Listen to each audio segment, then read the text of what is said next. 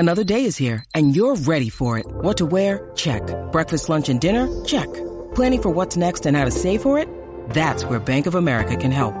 For your financial to-dos, Bank of America has experts ready to help get you closer to your goals. Get started at one of our local financial centers or 24/7 in our mobile banking app. Find a location near you at bankofamerica.com/talktous. What would you like the power to do? Mobile banking requires downloading the app and is only available for select devices. Message and data rates may apply. Bank of America N.A., member FDIC.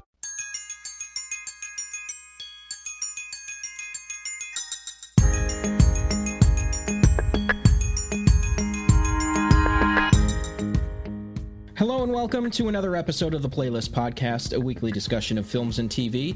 I'm one of your hosts, Mike D'Angelo, and on this episode, my co-hosts and I got to sit down with actress Betty Gilpin, who is currently out promoting her new film, The Tomorrow War, which is available on Amazon July 2nd.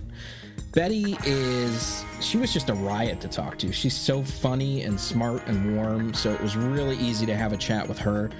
We got to talk about The Tomorrow War, if she'd ever want to take on like a superhero role, since that's all the rage these days, and her fantastic role on Glow and how they may have already filmed some episodes before they were canceled. I'll let you hear every bit of that conversation in a minute, but before we get to our chat, I've got to tell you that the Playlist Podcast is part of the Playlist Podcast Network, which includes Be Real, Deep Focus, The Fourth Wall, and more, and can be heard on iTunes, Anchor FM, SoundCloud, Stitcher, Spotify, all the places you get your podcasts.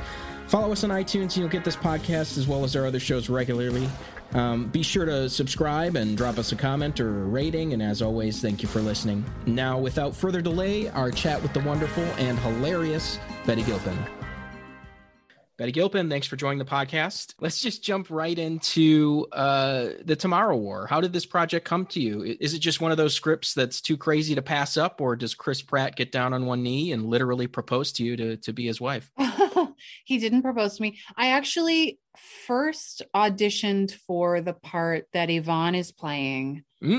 No spoilers. And then they had me audition for the part I did play. So I did my usual self-tape thing where I tape my phone to a window so that the sunlight blows out all the years of hard living on my face. And I do the cheat, which is I, next to my phone, tape the audition sides so that it looks like I'm totally off book, but I'm just reading. And then I think I wrote a letter to Chris McKay, the director, saying how I saw this person. And yeah. And, but I was very excited to get the part. So it's a very sweet, loving side to see of you, but in the past, you've proven perfectly capable of being like a badass with your roles in like Glow and The Hunt, being two examples.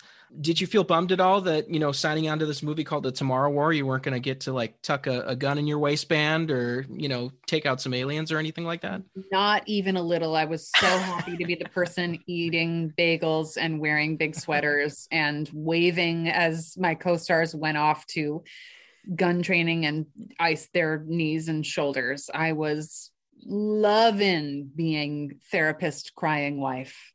I love that for me. You know what? You make it sound really nice. Yeah, it was a cushy job. Since you're not in the war and, we've established that you don't have a chance to shoot a gun and kill bad guys, are you hoping for a sequel that establishes your character and gives you a chance to show Chris Pratt that he's not all that special? I mean, yeah. I mean, he's got abs, Yeah. My pitch for the sequel is that you just track what Emmy's week was while he was away. And it's just a totally different genre shift of like this therapist having a week by herself and crying in her car, maybe having an affair, yelling at her kid to get in the freaking car, all this. Yeah. A lot of van choreography. Yeah. Ooh, that's a good genre right there. Yeah. As a fan of Glow, I was really crushed to hear that another season wasn't coming to Netflix. And Glow is kind of this interesting situation where, final season was announced, but COVID changed everything and Netflix retroactively canceled it. I mean, what did you think when you heard the news that the series was actually not going to get picked up for a new season? Well, we shot 2 episodes. Yeah. And then got shut down. Yeah. The last scene that I shot on March 13th, 2020 was me ushering in like 100 extras and touching every single one of them on the shoulder, being like, you sit here, and then nice to meet you, shaking your hand, you sit here. And then within 12 hours, they were like, don't go to the grocery store. Don't touch anyone. I touched like 300 people yesterday. I was disappointed. Nothing surprises me in this business anymore. And I don't know, we got to do 3 years of it. I wish that we had gotten to do another one, but I don't know. Never say never. Yeah. Maybe we'll do something someday.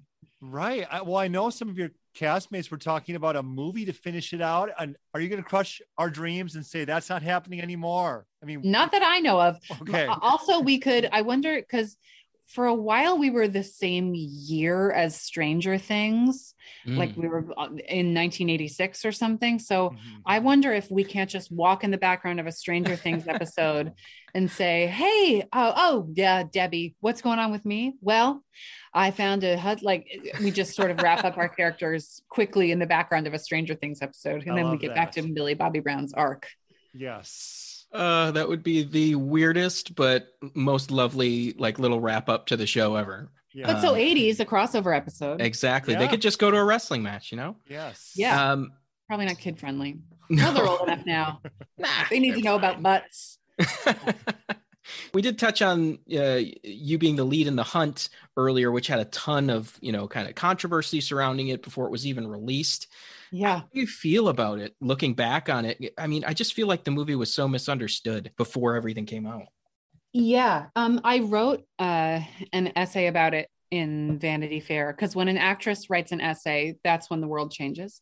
But yeah, it's such a layered, crazy, complicated thing around the movie, but it felt so meta that I knew, because I had seen the movie and been in the movie, that the movie was about an internet conspiracy that caught on fire in Twitter in an Orwellian climate that then silenced a group of people. And then the trailer became a Twitter fire in an Orwellian climate that then silenced a group of people in real life. And I was like, my mind was exploding. I was like, this is so cool. What a crazy promotion for the movie, that this is what the movie's about, is happening to the movie. But I couldn't share that with anyone because they canceled the movie. So then we had this phoenix rising from the ashes once Twitter calmed down and everyone had forgotten about it. We were like, this will be our moment. We will come out and show the world what this movie is on March 13th, 2020. And then movie theaters everywhere shut down March 15th, 2020. But I don't know. I think I'm protected by, I was a struggling actor for a long time, and starring in a movie that I'm really proud of that was out in theaters for 2 days. No brag, but it was out for 2 days, guys. It's 2 days longer than I thought that would ever be. And I'm sure, it was one of those first movies that came out on home release, so I'm sure it had some legs there. And totally. I think more people saw it than would have seen it in theaters.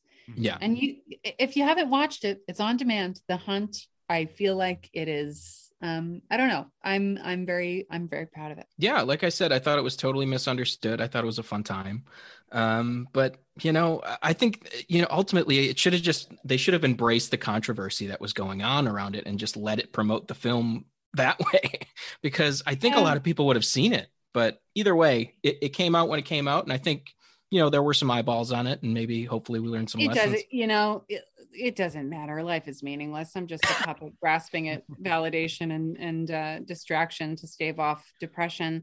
But to me, The Hunt character wise was such it's so much closer to what I want to do role wise, or what I feel. I think for a long time in my career, I did plays where I got to be this kind of weird sidelines bug girl person who's like, making weird crouchy drawings in the sand. And then puberty kind of made me look like a different person. She kind of made me look like that bug girl's alpha best friend. And so I played that alpha best friend for a long time. And I think The Hunt is really way more of the weird bug girl than I am and want to play. So I think, if anything, I'm just so excited that I got to play that kind of character, even if the Twitter septic system exploded about it for 1 second.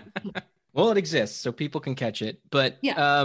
we were talking to Yvonne earlier, your co-star Yvonne Strahovski, and we were telling her that we think both of you, because we've fan casted both of you in, when conversations come up about these Marvel or DC superhero movies, these names come up. So in this day and age, it's just something that people ask all the time. But do you have any interest in like that world, the MCU, the DCU? Yeah, I mean, I think I studied acting and became an actor because I want to deal with high stakes situations. And I think it was a real shock to me that much of what roles are, particularly for actresses, are kind of low stakes. And I think my first audition out of school was for Gossip Girl, the first iteration of it.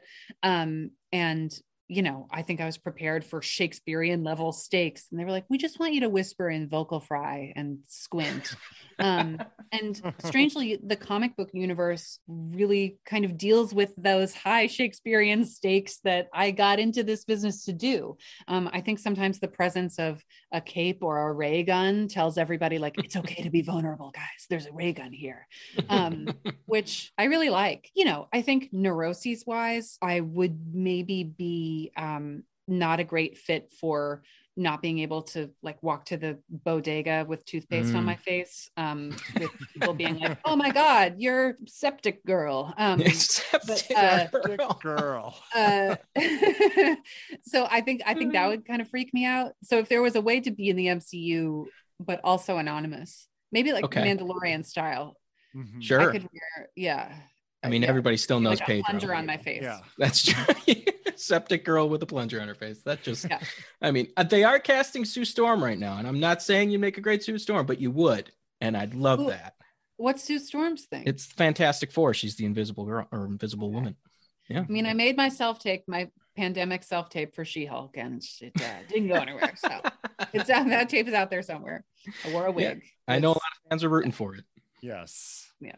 And hearing you talk about the business is interesting, and having seen you in kind of this wide range of roles in this like variety of different size projects, are there certain environments that are more fun? Are blockbusters more interesting than dramatic series? Are there any genres that you want to explore? It's like a 5-part question. I apologize. No, I think that I really like to do everything, which just sounds like such a cop-out answer, but both my actors were parents. Nope. Both my parents were actors and my actors were parents.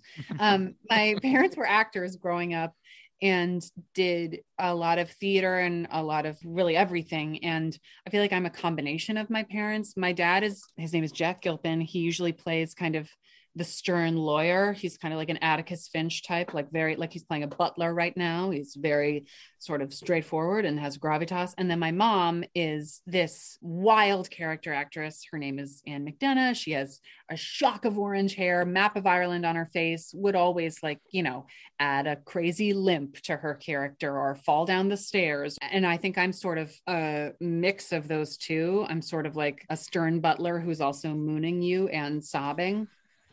So I worry that Glow is the only job that will require all of those things in one job. But if there is ever a job again that asks me to sob one day and figure out a bit with my butt cheeks the next day, then I'll go to bed happy. Total pivot here, but like you're part of this series on the Watergate scandal called Gaslit that's definitely on our anticipated list. I mean, what can you tell us about that? What can you tease about that project? Oh, God, I have no idea what I can tease about it. My first day is Thursday, so I haven't sucked yet, but all I can do is screw it up.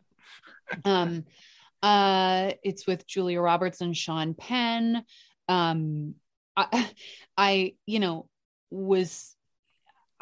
is my first job back from the pandemic, and I really hadn't seen anybody. And then we did this cast dinner, and it was my first social thing I'd done in a year and a half. And I was like, God, this is, and it was at Sean Penn's house, and we had a Watergate historian talk to us. I was like, I thought I'd ease back into society with like a walk with a sibling, Starbucks with a first tier friend, not a cliffside TED talk surrounded by legends. But it was quite jarring and also wonderful. I'm really excited. I hope I don't ruin it. Yeah, the cast is stacked and the people behind it is, I mean, everything points to an amazing series. So we're definitely looking forward to that one. Yeah. But we recently spoke with Dane DeHaan, who and went through like this Law and Order rabbit hole with him. And you have a really interesting history with that show. Yeah. In that you were on like 3 separate series, like Criminal Intent, the OG Law and Order, and SVU, but you also played 2 separate characters in Criminal Intent. Yeah. And I mean, I feel like we have to have this like Avengers style reckoning where we finally get answers on how there are 4 separate people that are Betty Gilpin in this universe. What do you think? The Criminal Intent one is wild too, because I played a dead body first. Well, I think I had like 2 lines. I was Fran Drescher's daughter, and then I was the victim. I got a bullet in my neck and was found naked in an oil barrel. And then a year later, I was cast on Criminal Intent again as a crack addict. I was like, you guys, I think there's a problem. I was a dead body on this same exact show a year ago. And they're like, no one cares. I was like, okay, well, here I go. We care, Betty. And then I was, oh God, the SVU, so creepy. I was a science teacher who was sleeping with my very young student. And then I think he killed me. And then the Mothership one, we call it the Mothership, the Law and Order regular. What was the one I did there? Oh, I was just a disgruntled lesbian. Can't remember anything else about it. Fair enough. Either way, I do think we should have an event series where all of you are in the same room together trying to figure out what's going on. That's the next Law and Order, is all my 4 Law and Order characters trying to solve murders. Yes. 2 of them are ghosts, I guess. Okay, we have to wrap up with you, but I really appreciate you taking the time, and the movie is super intense and exciting and fun, so definitely check it out if you have the chance. Thanks so much, Betty. Thanks, guys.